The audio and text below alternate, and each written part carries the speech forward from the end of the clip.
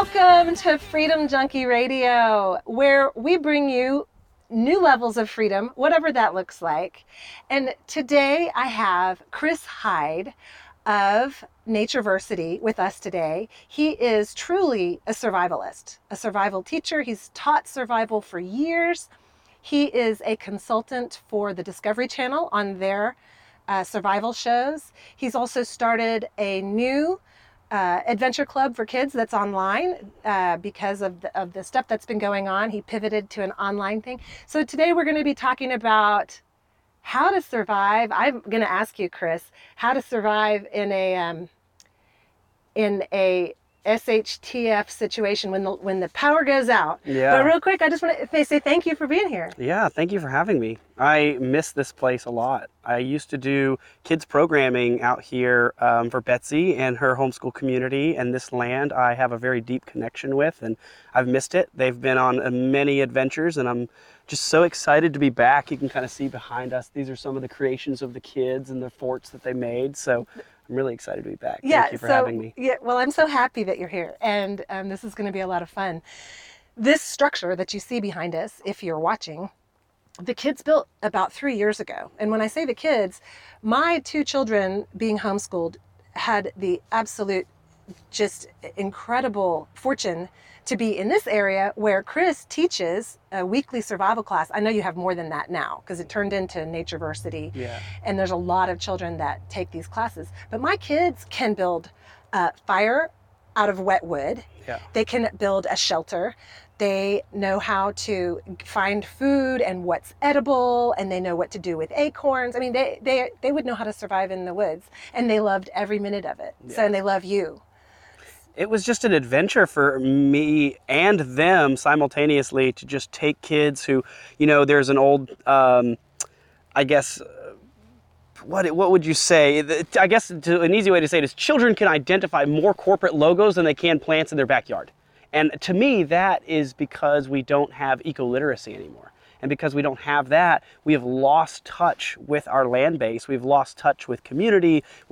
So my background was interesting. I didn't like it either. I didn't want civilization. I didn't want to be any part of that. So I began this journey of just learning survival skills. And once I was done, I was like, all right, sweet. I've got all this knowledge and wisdom and experience. I'm just going to go live by myself in the woods. And after many, many weeks and then months of living out there, I had this realization of, wait a second, I am hoarding knowledge. And that is exactly antithetical to what we do as community builders, right? Like, we're here to give knowledge, to give wisdom, to give experience back to people. And that is where freedom comes from. So I'm so excited to be back, and I'm so excited to be presenting this with you all, how we at Natureversity do what it is that we do and how we go about our everyday lives, whether it's just be, maintaining your house in that, awareness and that survival mindset, to community, to your business, to whatever it is, there's survival and understanding, how to connect to things around you. It really is the foundation of being a human to me. What you just said reminded me of what I know about Tom Brown, the survivalist. Oh, yeah. He wanted nothing to do with society. Right. And he went into the woods for a year with nothing but a knife. That's right. And he was so in tune with his spirit and nature, and he got a really strong message that he had to teach. Yeah. His story is a beautiful one. If I remember correctly, I'm sure somebody out there will correct this, but I think what happened was he, studied under the tutelage of a Native American Apache scout and grandfather. Oh gosh, I love his story. He was one of my teachers and mentors also, Tom Brown was, in Jersey, California, Florida, a few other places. And I think he came back to Jersey and there was a lost little girl in the woods and nobody could find her.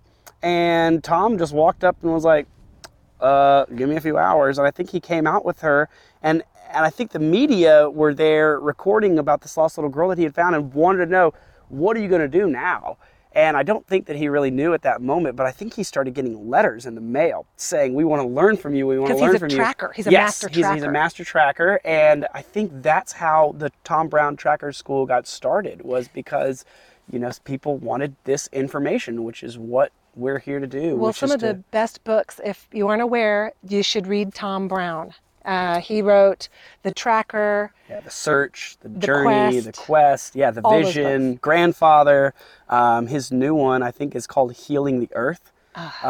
Beautiful book, and it kind of goes through the sacred order of survival. And actually, it's funny that we were talking about this because I just bought it yesterday at That is crazy. the whole Earth Provisions store. So yeah, Okay, so I want to get to what you're doing and the work you're doing with children right now and all. But first, yeah, I want to spend some time. I want you to teach us basic survival, like Survival 101. So in Texas, a couple of months ago, we were all in survival mode. And luckily, the power was just out for a week or so. Mm-hmm. If the power went out, if there were an EMP and the power went out, and we're looking at 2 years. Holy cow. Right. Yeah, that's a long And time. so we've got city dwellers, and what do people need to know? This is just a question. I can ask you other questions, and this is a big topic. What are the basics that people need to know to survive? What do they need to have on hand? Basic survival. You can't teach us survival in one podcast. Sure. That would be an entire That'd podcast be an in-person season. class. Right, yeah. 9 months, 12 but months long. for somebody that doesn't know anything about surviving in a situation where the power goes out, what are the things, and they're eventually going to have to leave their home, Sure. right? So what is it they're going to need? And Yeah. what do they need to know? Well, for me, again, just, touching back to Tom Brown real quick, I think there is a sacred order of survival that Tom taught me, and his sacred order was shelter, water, fire, food, right? So the first thing that I would say is understanding thermoregulation for your body. So many of us, especially those of us who've gone to survival schools, they get taught, well, this is the shelter to build. And I quit teaching that stuff a long time ago because I realized shelter could be what we're sitting under right here, because the questions are real simple. How is my body losing or gaining heat? Right? And so if I'm losing heat via convection, well, a wall blocking the wind is a form of shelter. If I'm losing heat via the ground because the earth has more mass than I do, then conduction, I need to stop that contact. And so a insulating foam board beneath me could be a form of shelter. So really the question is, how am I losing heat or gaining heat? And then stop that. So I always tell people simple solutions to simple problems. I would understand and learn how your body loses and gains heat first. So whether it's convection, conduction, radiation, perspiration, evaporation, all those things, you want to know how your body functions, and you also want to know your body pretty well. Like, can you go a long time without water, right? More than the average person, or is that something that you should slowly train your body to do?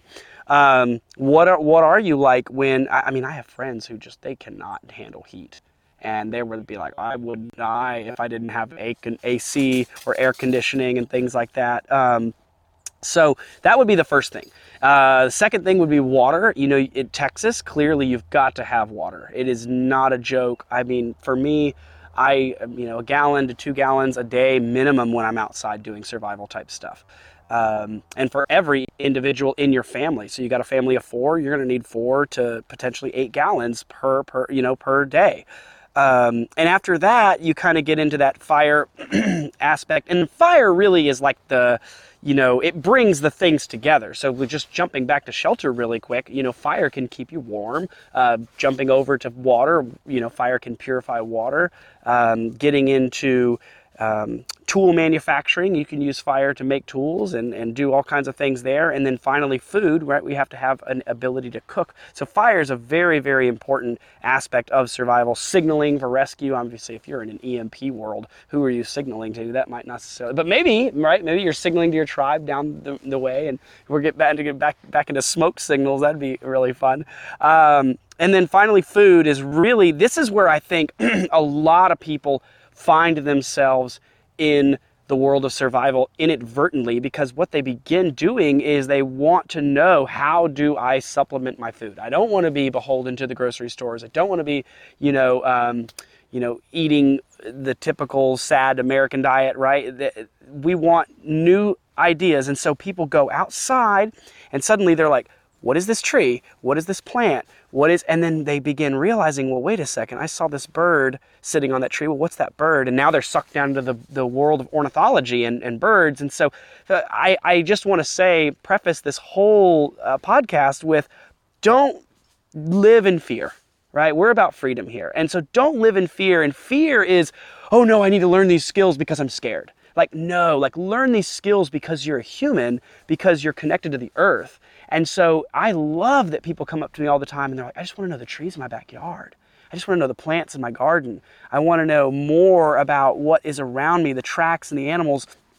And so I would say start there, and through that, like just an example, if I gave you a tomato, right, you could figure out a lot of different ways to use a tomato because you've used it for so long. So find a plant in your backyard or a tree in your backyard and start using it in your weekly, daily, monthly, yearly life. And then when it does, hit the fan, you will have such a connection with that entity that it will be no problem. Because the reality is, Betsy, is that if you begin thinking for just a moment here that like, I'm going to go out and survive off this landscape, like that is going to be a very daunting task. It's going to be so over the top, overwhelming that it might deter you. But again, here's a way to summarize it all beautifully. The time on how to read the book on how to swim is not when the boat is sinking. So many of these people have this mindset of like, oh, well, I'll learn that when the time comes. Like, no, you won't. It'll be too late by then. So start now by going outside, learning the plants, learning the trees, the tracks, the birds, how all these things affect your life, and then playing. So you see here behind me, this fort, kids that I work with, I'm not saying, hey, you need to know how to build this fort because it's going to save your life. I say to them, hey, it's just cool to build stuff. It's cool to be inventive and creative because that's what we as humans do. These two opposable thumbs that we have, they can create and they can destroy, but I like teaching kids how to create with them. So I would say it's hard for me to give you all of the ins and outs and give you a blueprint formula on what exactly to do if that were to really, an EMP were to really hit America. Because I personally, I don't even know that I could begin to dive into that world, because my world is, how do I get you more connected to nature? Right. Okay. So I'm realizing that the question I asked really has more to do with prepping than surviving. Yeah. If you're not prepared for that, right, you're kind of screwed because you can't. So your thing is being out in nature, and you would recommend to people, go get out in nature. Just get outside. Yeah. Yeah. And be familiar with your surroundings. There's, we'll talk about a subject in survival, navigation. If I were to just throw you in your house and I'd say, bring me to the bathroom, like, it'd be real easy for you to do that. But so many of us are dependent on these little GPS things today. Like, I always like to say, you're only connected to somebody and something as far as you can walk to them. So if you've got somebody, your Facebook messaging, like, you're not really connected. That's the illusion of connection. Because how many days, months is it going to take you to walk to your family, wherever they're at? That's how connected you are, to me. It's a community. Yeah, to community. Exactly right. So I don't know how really to give you that entire, in-depth look, but I will tell you that there are communities out there, and that is where I would start, is finding one that is local. And we don't do this thing called survival alone. If you do, you're going to be very, we're all here to create a community, but if you try to do the whole survival thing alone, you're going to realize how lonely you are, psychologically affecting that's going to be to you. I tried it and I did not like it, but maybe that's just because I'm an extroverted person, right? Yeah, So. Some people could be a hermit. I think so. There are a few out there, stories that I've read and videos and documentaries that I've watched where people do that. But my goal for Natureversity and all of the things that I do is to create community, because these skills, obviously, shelter, water, fire, food, all these things, they have set that foundation for a community to be built. Men, women working together to create meals, working to create fire, culture, dance, songs, ritual, rites of passage for our children. It all stemmed from nature.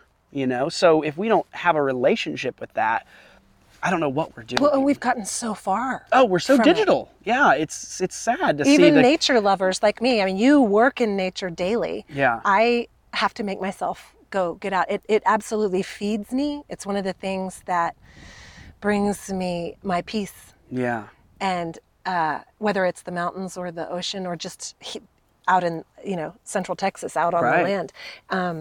But I have to make myself go do it, pull myself out of the house. Oh, and it's I almost can like- only imagine if you live, downtown or something. Oh, I don't know how You have to they make do it. such an effort. Yeah. I live, right on the edge of Austin, and the green belt's in my backyard, the Latta Branch green belt.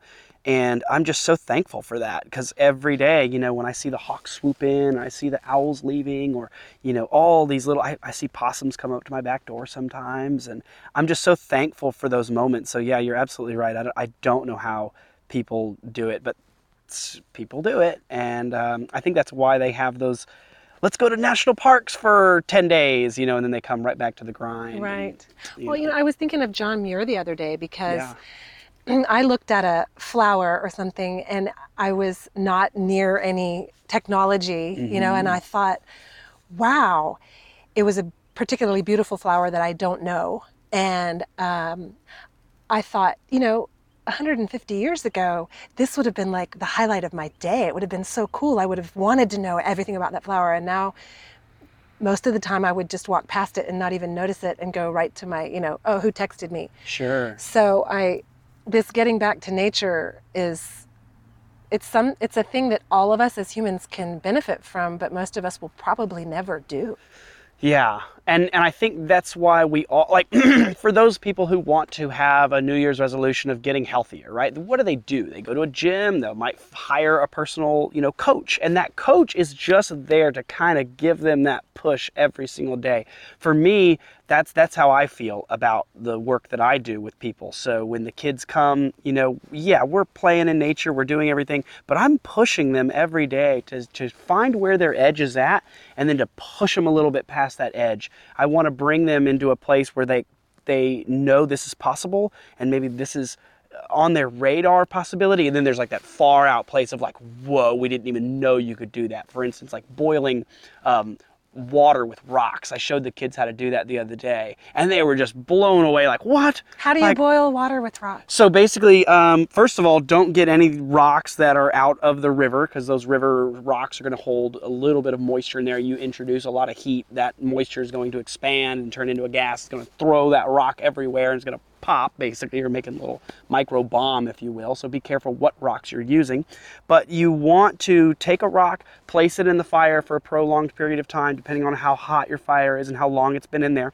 Get a pair of tongs or something like that. You can make tongs out of trees very easily. Grab the rock out of there, and just simply, I do 2 changes of water. So there's 1 change of water, and then there's the actual water that I'd like to be boiling. So I just dunk it in real quick to clean all the ash off, and then I just drop it into that bucket or vessel or whatever it may be, and the heat transfers out of the rock and into the water. Do it again and again and again, and pretty soon you've got a rolling boil of water, just using nothing but rocks. But you don't even have to do the rock method. I mean, look at us. We're in the Central Texas Hill Country.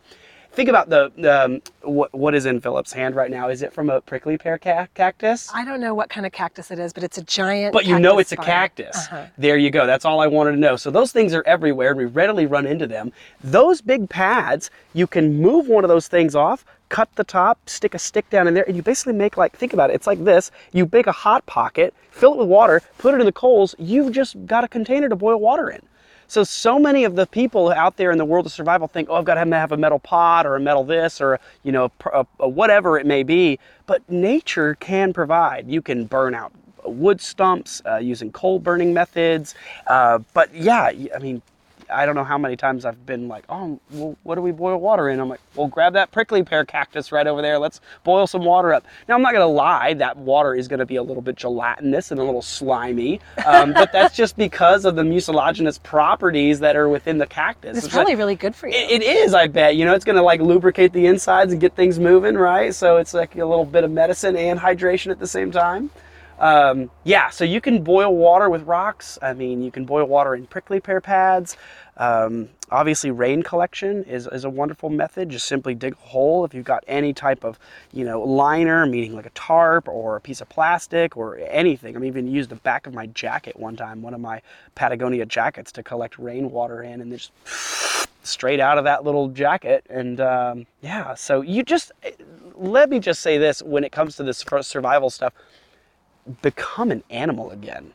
Animals survive wonderfully. It doesn't matter where I drop a coyote in America, it's going to find a way to survive. Possums, the same thing. Raccoons, the same thing. Not all animals are going to survive everywhere. Possums don't do too well up in the far north because the frostbite, their little fingers and toes are very much like ours. And if I were to walk around in ice cold snow all day, I might potentially get frostbite, and they do too. So, but what I'm saying is they have that animalistic instinct that we all have too. We just have to tap into it. We have to find a way to say, I can persevere, I can overcome, I can adapt, I am going to survive. And it's before we get into the hardcore skills, they call it the hard candy in some areas, I like to say we got to do the head candy first. And the head candy is all psychological. You've got to have that ability to say, I'm going to survive this. And you'd be real surprised how many people, what brings out that desire to survive. I interviewed a woman one time, or met a woman who basically said, she did not want her corpse to turn up, and people to see her underwear. And that's why she was like, I'm not going to die today. I'm not going to die in this situation. And I just thought, wow, like that was it for you, huh? And then another woman said, I didn't want my cats to starve at home. They were all alone. I had to get out of this situation because I knew my cats were going to starve and die, and I could not let myself be that okay. So I got out of my situation that I was in survival. So many things are going to push us. It could be your children. It could be whatever it may be, but you've got to first psychologically do it. Now, I want to say, I think there's some people who will never psychologically get there. I have a friend who has said, because we've tried to think about future scenarios where we might need to survive, and she said, just give me a rope, I'll hang the kids first and then myself. I don't want to survive. Wow. You know this woman. I don't want to have to try to survive in that world. I mean, there's a part of me that empathizes with that only in the realm of like nuclear disaster. Like if we are literally nuclear, bomb goes off and everything's radiated, water, food, plants, that might sound a little bit appetizing at that point. 'Cause what is the, the challenges that you're going to face? But I probably would still try. Yeah. Just to say I tried. I mean, that's the hard part for me, is with everything going on in the world today, like I don't want my children to see me at the end of my days and say, Dad, did you try? And I say, no. I want to be able to tell them I fought, I worked hard for freedom and to retain what it is that makes us, a unique and independent landscape here, and all the beautiful things that we have as a country. Like I want that stuff to continue. Yeah. So I'm going to work to fight for that. Yeah, me too. Me too. Yeah. I really think survival is just so important for us to practice like anything else. I tell the kids all the time, the reason that you're good at playing guitar or riding a bike or piano or whatever it is you do is because you do it in little increments a day. So I'll say this to people who want to start, get outside and start identifying just one or two plants in your backyard, one or two trees. Start there. Then pick up a knife. Just start carving, seeing what that's like. Grab a saw, see what that's like. Just play and become a child again. What's that old saying, Betsy? I'm sure you know it. They say you don't get, it's about getting old. You don't get old, or you don't stop playing because you got old. You got old because you stopped playing. I think that's the saying. I could be totally butchering that. That's a great saying. But I want people, no matter what your age is out there, I want you to get outside and just let your animalistic instincts and your childlike passions take over. Even if you're getting muddy and dirty and tired and you don't want to get your clothes all wet, you have washing machines. You can replace those clothes, but you'll remember all of those experiences and other things I always tell the kids all the time at my school. I'm saying, you will never remember your favorite day on an iPad. You're never going to remember that day, but you're going to remember this fort that you built. You're going to remember the moment where you rubbed two sticks together and made a fire. You're going to remember the first time you got to use a hatchet and split wood and, used that hatchet to then make something more. It's beyond us. So I would love for people to just start there, because that's what everybody always asks. Where do I start? This is such a huge world. Just go out in your backyard, start playing and exploring, and just go a little bit further, each time. I'm sure as you and I grew up in the generation on our bikes, and we'd go a little bit further. When we get a little bit comfortable, we'd go a little further. Get a little bit more comfortable, go a little further. That's what I would recommend to everybody do, is to start there. Just have fun being who you are as an animal. We forget that all the time. We think we're humans and we're above it, but we're still animals. So we still can adapt. What is the most crazy environment you ever survived in? Probably the Northwest. Everything up there is just so wet. And when I say Northwest, I mean Oregon, Washington State, places like that. Everything up there is just so damp. Everything up there, everything's just wet. And it's kind of a little bit depressing too, because of that wetness, because of it's dark and, dreary and, the snow and just all of it. But again, I wouldn't say that it's something that is impossible to change. I know that there are so many Native American tribes who survived wonderfully up there. The Chinook Indians had beautiful log cabins that they would use out of those big old cedars, and amazing, intricate tools of fishing and hunting. And I mean, to me, like fishing technology, the Northwest Indians, they brought it to the height of its technology for me, for that time period back then. There's a wonderful book by Hillary Stewart. It's just called Indian Fishing. And I would definitely recommend checking that book out and looking at some of the technology that went on up there. But like fishing was big up there. I never got to go do any deer hunts up there or anything like that. But I would say that for me, the Northwest. Second would maybe be the deserts, just because of the water aspect. Southwest Arizona, New Mexico, you're not finding too many areas where there's a lot of water. So it's about hyper water conservation, staying in the shade, moving at night, things like that. You're making me think of, I used to watch some survival shows, and I watched Dual Survival. Yeah. And the one character didn't wear shoes, and he Cody. was from Arizona. Cody. Yeah, do you recommend that? I mean, I don't know. That's his thing. I still wear shoes. I like being barefoot. There's something about being barefoot that really does. I think he's right when he says it really does connect you to the earth in a whole new way. I think you step lighter.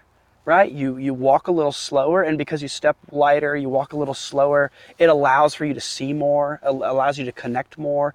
But I mean, we're in rattlesnake country and cottonmouth country, and we're in, and we've got tender copperhead. feet. We weren't doing it all our lives. Yeah, but how do you get tough feet like Cody does? It's just to go. I don't know. I would never walk in the snow barefoot. Probably. Right. There's just some things that just don't make sense to me. Part of his shtick. And I think that's part of his shtick. But I mean, more power to him. Yeah, I love Dual Survivor. That was one of the TV shows that I got to work on as a consultant for Discovery Channel a long time ago. But yeah, I don't know how that would fare with me. I think protection that makes logical sense is, proper. So carrying a knife, carrying a wool blanket, carrying a metal water bottle, making life a little bit easier for yourself. Do you know when I realized you were the real deal was when the kids came back and told me about a throwing stick. And they're like, well, we were walking through the woods somewhere, going camping, and they made sure to pick up a throwing stick. And I wish I could find the perfect one. Yeah, I'm going to grab this one right here. Something about like this, maybe a little bigger, maybe a little longer. Yeah. And they said, you want to find something, and because if you're in a survival situation, and this was brand new to me, I'm like, go on.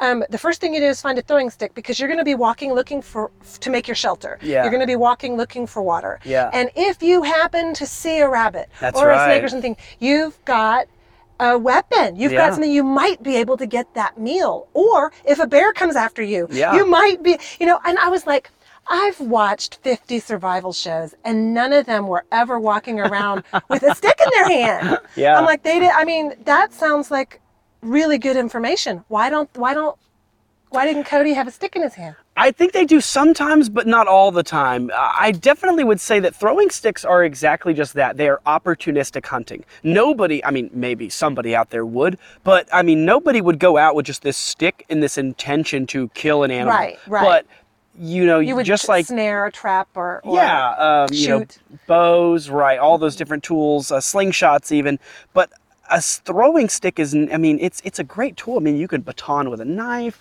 you can get things out of trees that like you might need up there. There's so many reasons to have a throwing stick readily available. And not only do I carry one in my hand when I'm walking around, I'll tuck a second one in my belt, back there, because what if I throw and I miss? Like, what am I going to run over to the rabbit? Hey, stay right there. Let me grab my throwing stick and walk back and do this again. It seems like a rock would also do the job. Yeah. there was that joke when I was at Tom Brown survival school. Remember his son T3 said something really funny. He was like, moment you're in a survival situation and you know you're in a survival situation, you better pick up that stick. He goes, and if you can't find a stick, he goes, you pick up a rock. And if you can't find a rock, well, you're dead already. And I just thought that was so funny. So it's always reminded me of just how important having some type of tool. You know what's interesting is we are one of the only creatures on planet Earth that can project an object away from us and enact change somewhere else. You know, apes, primates, humans, and I think another creature in the depths of the ocean known as a pistol shrimp. It snaps its little claws and shoots an air bubble and it stuns fish. But to project something away from yourself and enact change in another location is just the hallmark of, you know, kind of being human in a way, or, you know, being animal, I should say. So yeah, definitely pick up a throwing stick, a rock, something. A lot of people ask questions like, well, isn't that, you know, expending energy, you know, carrying those rocks around? Well, like, yeah, if you're like hurling boulders at things, I'm sure, but just like something small. Baseball players clearly are going to have the advantage in this situation, so practice your throwing skills. And I always was told again too is, you know, having that throwing stick, even if you suck at throwing, you'll eventually hit something, you know, and really get into intuitive throwing, or intuitive archery, as they like to say, which is basically not doing the whole like, okay, let me close one eye and look at this, and now here we go. Like, no, just hurl something. Because how many times have you in your life picked something up and just tried to throw it, and just on the first thing, boom, and you're like, how did that happen? Where did that come from? That was that intuitive, instinctual throwing ability that is in all of us, but we have to tap into it more and more and more in order to really get it to, you know, build up in as a skill. So, yeah. Well, now you do need a knife. Tom Brown went into the woods for a year with nothing but a knife. Yeah. You really do. And I know you recommend a fixed blade, Yeah. the Mora knife or whatever. You want to... Yeah, so I always have a knife on me. It really, the reason I would say at least one tool is because a knife can give you access to all the other tools that you're going to potentially make. You know, so if you're real proficient with this thing, this compounded with your throwing stick can potentially chop wood like a hatchet would, or split wood like an axe would, or, you know, you could basically beaver chew branches if you're familiar with that concept. Yeah, a knife gives you access to a lot of other tools and really just makes life easier. But we're lucky, to be honest. We're in Central Texas, and in Central Texas, we've got a lot of limestone. And because we have a lot of limestone, by extension, we have chert, or as people like to call it, flint. And with that, you know, when you break off a blade of flint, that can act as a knife, but it just does more scraping than it does like slicing. Like a knife is really good at slicing, and a stone tool is real good at scraping. But you can still get by. I mean, I've made fires with just stone tools. I've made forts with just stone tools, bows with just stone tools. It's just going to take you a lot longer. It's going to take a lot more energy out of you. So really, it's about that energy conservation. And I would definitely say, carry one with you everywhere you go. It should be like your cell phone, really, in my opinion. Now yours looks kind of fancy. It looks like I see a lighter. And... Yeah. So this is a Mora Eldris. It's like a little mini. Oh my goodness, it's teeny weeny. It's real teeny, but I mean, it's still. You could almost take that in an airport. The job. You could. You might be able to. You might be able to slip it by them. I've got a lighter. This is a little. I call it a Venturi blower. A Venturi blower is basically just like I'll pop it out here so you can see it. It basically extends, and now you can. And just like the Venturi effect in physics, it's got a large diameter up here and a real small diameter here. Basically, it concentrates the breath and it makes a fire, making a fire a lot easier for you. Okay. That's what this is for. What about a flashlight? Or go ahead. I mean, I don't know. Flashlights, yeah, I definitely think you know, if you've got one, great. But I like my night vision at night. This is another little fire starting tool, a ferrocerium rod, or a ferro rod, as a lot of people call it. This will come with your Mora Eldris when you purchase it. I'll link to all this stuff. If any books we've talked about, Tom Brown, I'll link to that. Yep, you can show me. The Mora Eldris knife. Yeah. And yeah, I don't know. Flashlights, kinda, I guess. Eventually maybe, your batteries are going to run out. Exactly, so. Yeah. I like the night vision much more than I like being dependent on a flashlight. You got to think about a flashlight. It's like your vision's going to go wherever the light goes, right? But if you just turn that thing off, like you've got this whole wide awareness of kind of what we call at the school owl eyes with the kids. Turn your owl eyes on, because their eyes, I don't know if you know, but they're locked in their heads. They can't move them like this. So they have to, that's why their neck swivels on 270-degree rotations. That's where Paige got that. When he was 5, he was saying, I've got owl eyes. That's right. I didn't know where he got Mr. that. Kress's teachings, right? Yeah, owl eyes, fox feet, that would be the Cody Lundin thing, right? Taking your shoes off and getting connected to the earth. It causes you to move a little bit slower. It takes a little bit less strides. And we say raccoon hands. If you've ever seen raccoons, they love to get their hands on things. Deer ears, real good. Bear nose, basically just in heightening your senses. Become like the animals. Become like the animals all the time. That's what I say to the kids all the time. One of the things that Tom said to us a long time ago that made me always laugh was, he would say to his son, T3, or Tom Brown Jr. the third, right? Because it's Tom Brown Jr. and then his son. He would say, are you living like grandfather right now? Or are you living like a little city boy? And it would just traumatize T3, like, oh no, like anything but the city boy. So yeah, we don't say that to our kids, but we say, like, are you living like a human, or are you living like your animal? You letting that animal instinct come out. And they remember that a lot, so they'll want to take their shoes off. They'll want to touch things. They'll want to close their eyes more and just feel. They'll want to smell things, up close and personal now. They'll want to close off their eyesight and listen more. So there's no way things atrophy when you don't use them. And so I hear all the time, I just had an eye exam the other day done, and the lady was like, well, read this line. And I was like, well, I'll read that very bottom line for you. How about that? She's like, you have 20/10 vision. I'm a 35-year-old man with 20/10 vision, and I think it's because I'm always outside. I don't look at a computer screen, right, all the time. So, and same thing with my nose. Like, I smell things, and people are like, how do you smell that?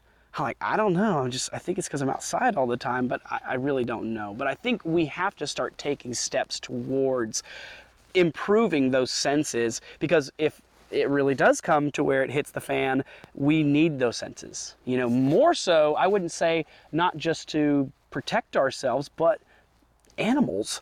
They're way better than us. Way better. Go try. We're People soft. are always looking at deer like, oh, those are just little forest ponies with sticks on their heads. I'm like, yeah, go fight one of those things, and when you get totally mauled, you'll realize that you ain't got nothing on that deer. Well, first of all, you're not even going to get near it, because it's going to hear you or smell you coming from a long ways away. So really getting those senses heightened.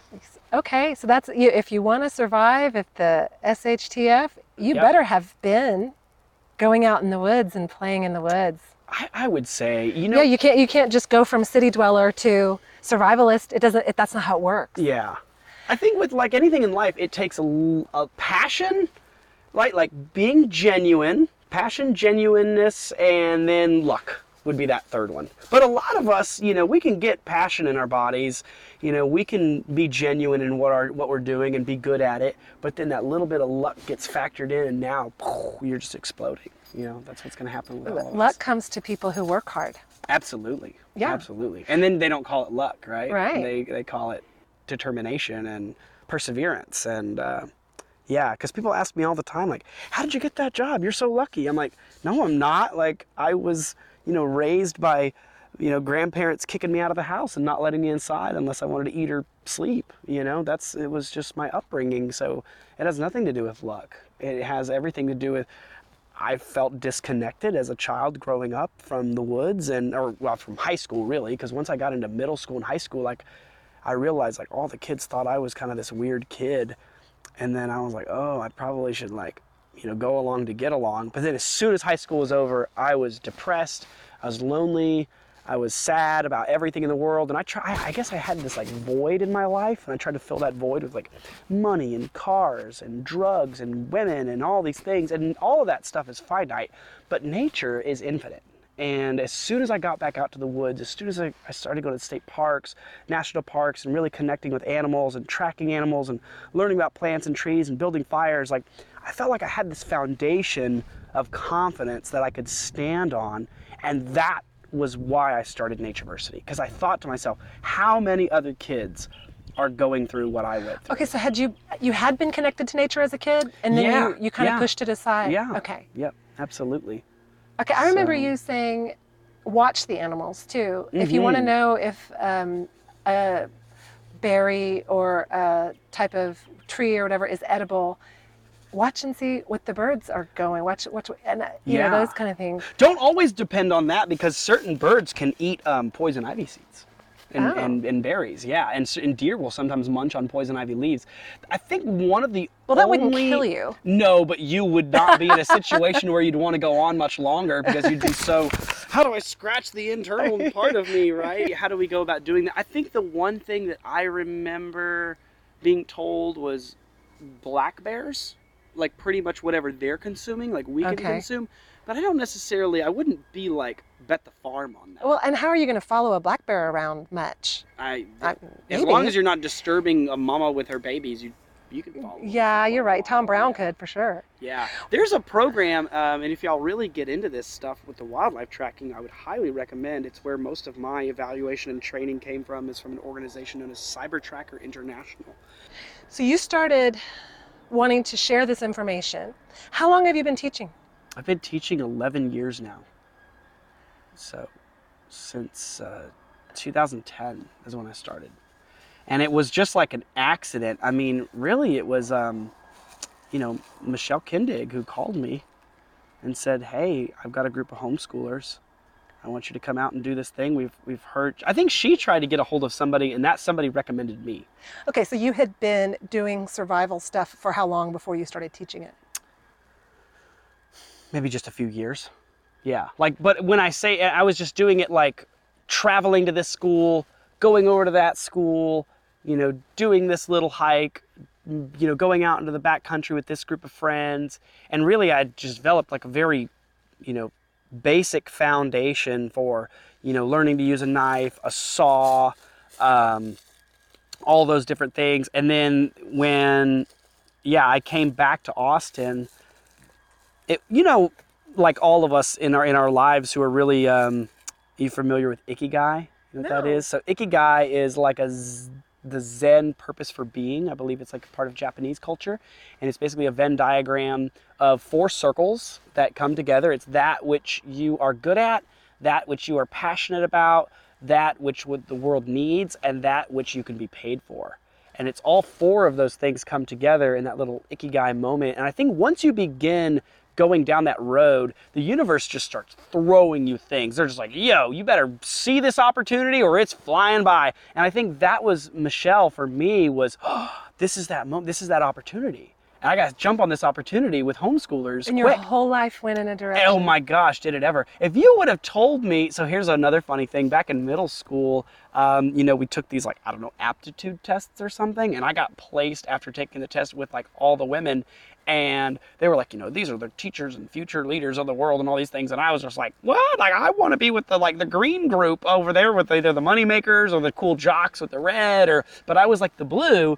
And I didn't understand that. A teacher and leader. Yeah, but I didn't. And that's exactly what you are. I didn't know that. If you'd have told me again, like years ago, oh, you're going to be working with kids, you're going to own a school for kids, I would have just laughed you right off the face of the planet and been like, no, I hate children. Are you kidding me? Get them away from me. I'll cattle prod them if they get near me. But now I love them. You act just like them. You get right in with them, and you're just they love you. Yeah. The kids love you because you allow them to get in touch with that part of ourselves that all of us want to get in touch with. I think that's exactly what we as adults need to give children every single day, is just the opportunity for them to be themselves, to be wild, to be creative, and to not stifle anything that they're attempting to do.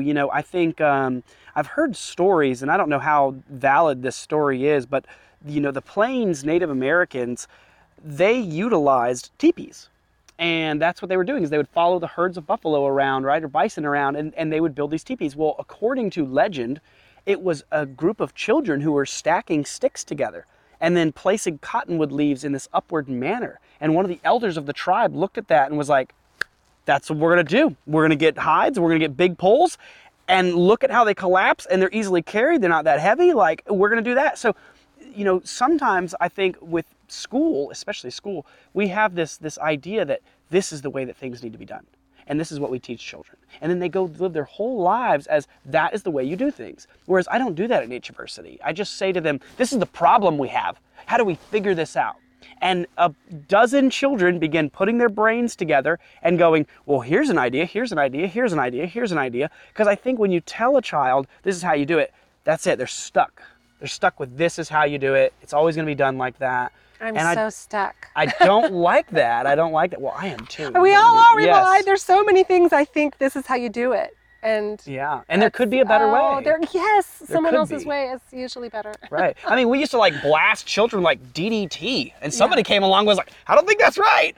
And we were like, oh yeah, it's probably not right, right? So yeah, you got to get out of that orthodox, consensus reality thinking of like, this is how we do things. And it's so freeing and feels so good. It feels so good to be liberated, and especially for children, because they now have the autonomy to, go to the next stage of their life to say, well, I wasn't, stifled in this moment.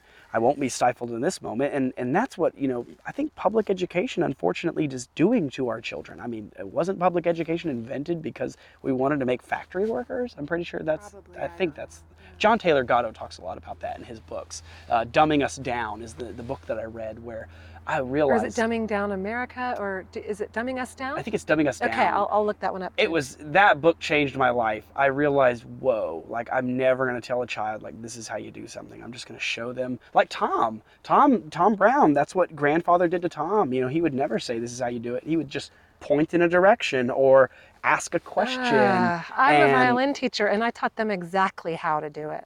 Well, I mean, let's say there's surgery in the world, right? Like that might be one of those moments where then you can be free with it once you get those basic skills. It's like, look, if you don't cut this out exactly right, there's something might else happen. Yeah, don't be creative right now. Right. Yeah. That exactly. I think there's like fire making, for instance. I think there's definitely like, you gotta do it X, Y, and Z to make it proper, or else it's just gonna keep going out. So right. But again, I have been, the other day, I'll give you an example. I was teaching the kids how to make char cloth. And char cloth is something that's very simple to use, but in order to make it, you basically take cotton, you take a tin can, you open the tin can has to have a lid, you pop a little hole in the lid so basically oxygen can escape, you put the little cut pieces of t-shirt down in there, and then you cap it. And one of the kids said to me, like, well, what if I don't have a t-shirt that I can cut up to make this char cloth? And I was like, I don't know. And another kid was like, what if we use this juniper bark? And my brain just was like, what? I never thought of that. You could make char bark. Char bark, right? Or char, yeah. And so that's what we did. We took the can. So what do you use it for? What do you use char cloth for? So this right here, this ferrocerium rod, just throws sparks, right? And if you throw spark at a char cloth, it basically turns into like a little piece of ember. And you can take that ember and place it into a tinder bundle, which is basically just crushed up, dried. Juniper bark works great around here, but you can use flowers and different parts of leaves and things like that. But basically to get the fire ignited, I think that's why the app is called Tinder, right? And so it sparks, it gets the fire going. But we did exactly what this little girl recommended, and I'll be damned if it didn't work out just the way the char cloth worked. And I don't think a lot of the survival community knows that. I've said that on a few forums and a few Facebook posts, and people have now gone out and tried it, and they're like, whoa, we never knew you could use bark but necessity is the mother of invention. Always will be.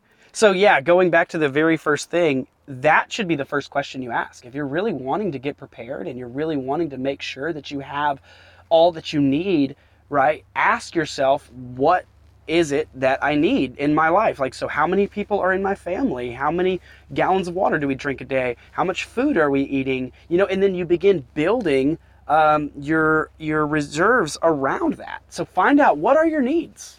That would be the first question to that answer. And where would you need to go? If you live in the city, like for us, we'll be okay here. Yeah. If you live in the city, you got to kind of figure out what you would need to take with you where. Right. Yeah. I mean, so many people, I'm technically in the city, and I was without power for 6 days and then without water for about 10 days. Were you prepped? I was. You were prepped. Oh yeah, yeah. Well, I mean, my neighbors were coming over. They were watching me do the craziest things. Like I had put tarps all along the edge of my house so that as that snow melted off, it was just falling onto the tarps, and I was just collecting that water. The big ice cubes that were, slowly, as the heat, kind of came back, the sun came out, they were like falling. I was like, I'm not letting a single one. I mean, people were like plowing their driveway, and as soon as they'd get a big mound of snow, I would go over there with my 55-gallon, bucket and just like scoop all that up and walk back to my house. And like, they were like, what is this dude doing? He's got to be up to something. So my neighbors started asking me all these questions, and I was like, I can flush my toilet. Yeah, I'm doing this and this, and I'm cooking with it, and I was very fortunate that we had gas, and the gas never went off. But even if it would, I've got this, skills. We have all this wood in the backyard. I mean, I was happy.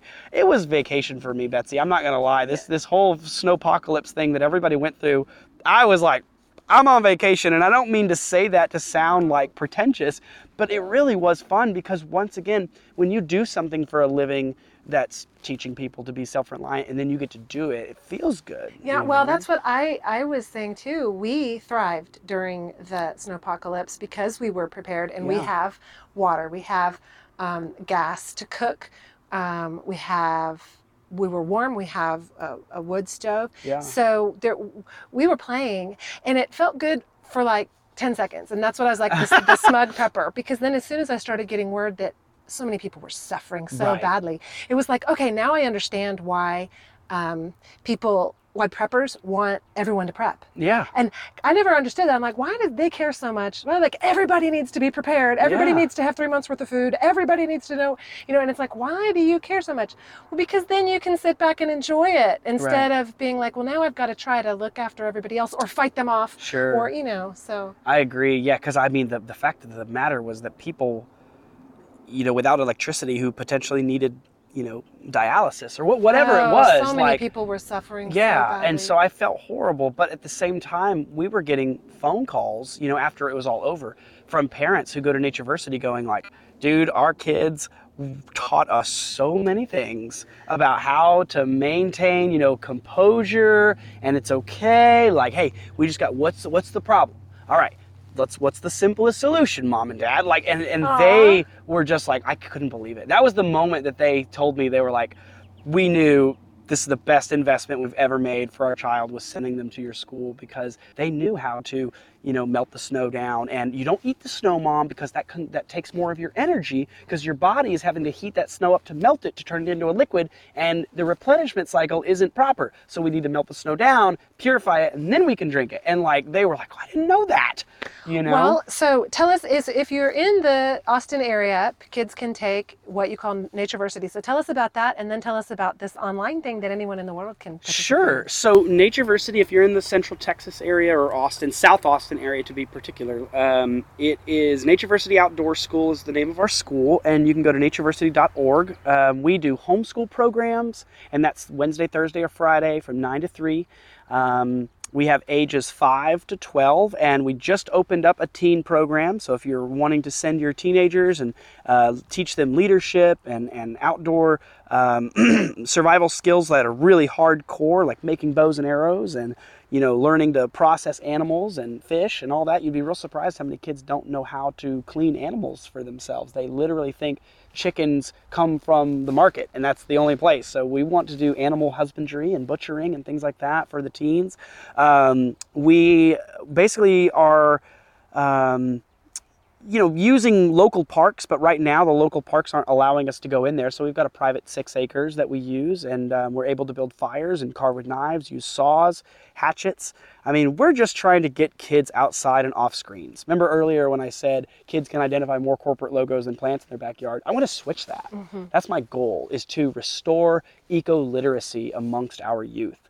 And so when you sign up, we do summer camps too. So if you want to get involved like right away, starting this June, we are launching summer camps that are 9 a.m. to 3:30 p.m. Monday through Friday. We do all the exact same stuff. Hang out by the river, catch turtles, frogs, look at animal tracks. It's basically just, like I said, getting kids outside each and every day. So natureversity.org, you can check us out there. And so when COVID hit, they shut us down. The city did. They said, you're not allowed to come inside here. We didn't have any private property to use. So I still had 100 plus kids in my school, and we needed something. So we began doing online content. And the online content creation was always this weird fantasy that I had where it was like karate mixed with Boy Scouts, mixed with really hardcore survival skills. So when you go, and it's called the Bushcraft Adventure Club. So when you go on bushcraftadventureclub.com, you're going to start off, it's a little portal, it's a video that you watch of me. I basically tell you all about why we need these skills, why they're so much fun, how you can get involved. And when the moment you sign up, a box is delivered to your house. It's got a white bandana. It's got a little Bushcraft Adventure Club patch, this is the patch, the logo of the organization. And it's got your little pamphlet in there, and the pamphlet has every single one of your missions. And the missions start off very simple, such as finding a space in your area to practice these skills, getting familiar with a sit spot, making a backpack that has all your nature gear in it, starting a nature journal, learning to carve with a knife, and just slowly the missions get a little bit harder. Okay, how old can the kids be? How young can they be? 7 years old is for the Bushcraft Adventure Club, and for Natureversity's in-person programming, it's 5. So, but the Bushcraft Club, we want the kids to be using knives, and 7 years old is right where I feel they're safe. Okay, and what, at 2, about what age?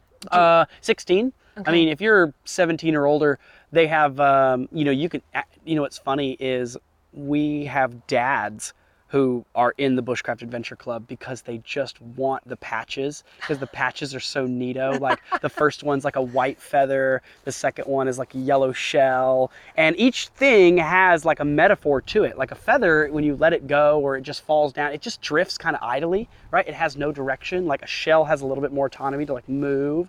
From there, it's an ant. Now you're kind of starting to think communally, and like how I can, every patch and every part of the Bushcraft Adventure Club is not just, oh, I just picked these animals. Like every part of it has a very in-depth purpose for why it is the way it is. Do you have to have, if you sign up for Bushcraft Adventure Club, do you have to have anything besides a knife?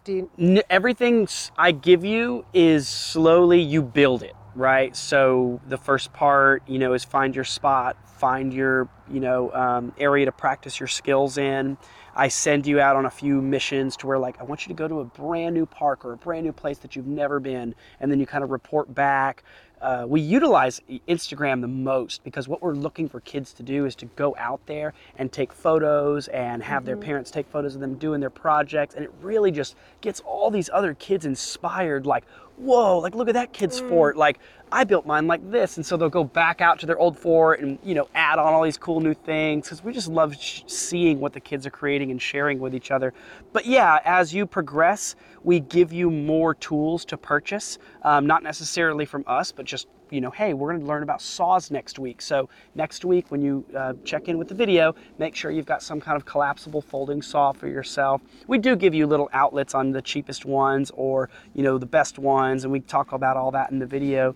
But yeah, it's taken off, and it's a lot of fun. The kids are reporting back how much they're enjoying it, and the parents, there's a whole portion of the Bushcraft Adventure Club that's designed for parents. So if you're a parent who lives in the city and you're like, I've never carved with a knife, I feel a little hesitant to give a child a knife because I don't even know how to use one, we have this whole parent portal where we teach you how to use them, and then you take those skills and give them to your kid in addition to what the content we give to them. I don't remember how old my kids were, probably about 7, when they came home with their certificate that they were proficient with a knife. Yes. And, talk about feeling big. Right. And they can, you know that. So I know when you do your in-person classes that there is a spiritual aspect to it, because you will have the kids, he calls it a sit spot. Yeah. And they go get to find their spot in the woods that feels like theirs, and I don't know all the things they do there, and there's the spiritual aspect to the being blindfolded for 4 hours or whatever. You gave them all these tasks to do that were centering in a spiritual way. How do you transfer that over to your online classes? It's basically by telling stories. I tell the kids stories of moments where I felt alone in the woods, and how when I began learning the names of the trees and how they benefit me, and they I get to utilize their, branches and their logs for my own shelter. Like now, that tree is not just a tree to me any longer. It's like a best friend, So that's really what we're trying to do, and that I think that's how we've always been as animals and humans on this planet. Is we tell, you go to church and you go to these places, and what do? They tell stories. So you vicariously understand the message and the meaning through the story. So we haven't had a single kid not have that sense of place and connection and what is meaningful yet that we've been reported to. Like, I haven't had a single parent or any kid reach out to us and say, like, yeah, this aspect's really lacking or anything. Okay. They love the story. In fact, some of the parents have told me, like, my kid has watched your videos dozens of times. We mean the same video. They will just be like, can I watch it again? Can I watch it again? Can I watch it again? And I think it's just because they like hearing the goofy stories of like other kids and how they messed up, and then me as a personal child when Mr. Chris was young, and the dumb things that I did within nature. Storytelling is so important as far as us and our community building. And people always tell me, oh, I'm so bad at telling stories. I'm like, no, you're not. Go a day in your life and think back at that one day and think about where you didn't tell a story to somebody. Every day you got home from work. Hey, you'll never believe what happened at work. But that's storytelling, right? So don't tell me you're bad at it. Just keep going with it. You will eventually develop a sense of storytelling that is magical to anybody who's willing to listen, I feel. So just in regards to the spiritual aspect of it, I wouldn't say that it has any type of like dogmatic or, religious connotations to it. I think what it really just has is how to connect deeper with yourself, with the land, with your community, right? And with your I don't know, your sense of, grandfather would call it the spirit that dwells in all things. The spirit that dwells within all things. Right. I love that. I think that's beautiful because I think that's true. I mean, even if it's a rock or water you or can't what. get out in nature without having a spiritual connection to it. I agree. And that's part of where we've lost our spirituality. I think that just, you don't even really, you don't have to teach anything. It just happens. You go sit by a lake. Yeah, John Muir said that beautifully. What did he say? Walden was that pond, right, where he sat for I think a year, and he just wrote that whole book. And I mean, when you read that book, everything about it is like just so in depth and so like, it just brings tears to your eyes in some moments where he talks about how beautiful it is, and watching things grow up out there like birds. And I mean, I've had those same experiences within my sit spot or just traveling to new places and seeing things that I've never seen. Like, I woke up one morning early in Big Bend, and I was just sitting out near the Rio Grande, and I heard this like crash, into the water. Like, what the heck was that? And all of a sudden, like, I couldn't quite tell, but it was big, and I thought like, oh, maybe it's people. I don't know. But they weren't talking. It was just these loud sounds. And it was 3 horses. They were coming over from Mexico. And one was a dad and a mom and then a little colt. And the baby was following mom around, and dad was trying to be like, look, you're old enough now, like you need to go venture and do your own thing. But it just kept coming back to mom. And so watching dad be like, no, and it would like nip it, like in the butt, like no. And the baby would be like, okay. And then it would eventually come back up. But just that beauty of, we do that. We rear our children. And so you get to see how horses rear their children, or mice, or anything. There is definitely this philosophical and meaningful connection that I think we all begin to understand it deep within us. And so, yeah, just like you said, you can't go out there without having that connection and feeling that. So, well, it's been even more fun than I thought it was going to be to have you here and to talk to you about all these things. In fact, I'm really inspired by this. So I know that I'm going to get a lot of feedback where people are wanting to get out and go camping. And so I'm really happy that you're sharing this information. I will put your websites and so people can contact you. Is there anything that you would leave us with that we didn't cover, or that you'd want to share? If there was one thing you could tell the world, what would it be?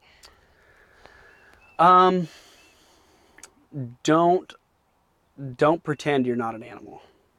Don't act like you're above it. There's so many people who like to think about, the apex, like we're up here and nature's down here. Like it should be like this. It should be a circle. Like we're in it, right? There's whales and trees and bugs and birds and all those things, and we're a part of that, and we're not above it all.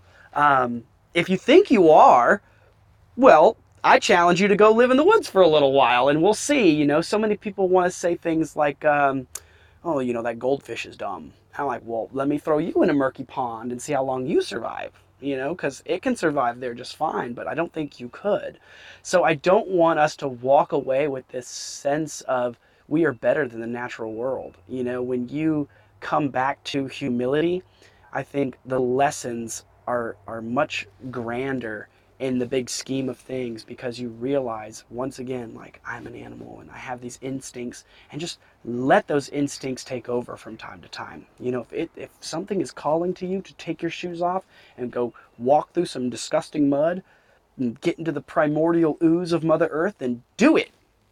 Don't think, oh, well, I'm going to get in my truck and, my clean truck and my clean car, or, oh, my clean carpet. Like, just do it. Who cares about all that stuff? Because at the end of the day, at the end of your life, you're going to remember once again that day of getting into, Mother Earth's flesh. And you're not going to remember, like, your dumb truck and how clean it was. So Right.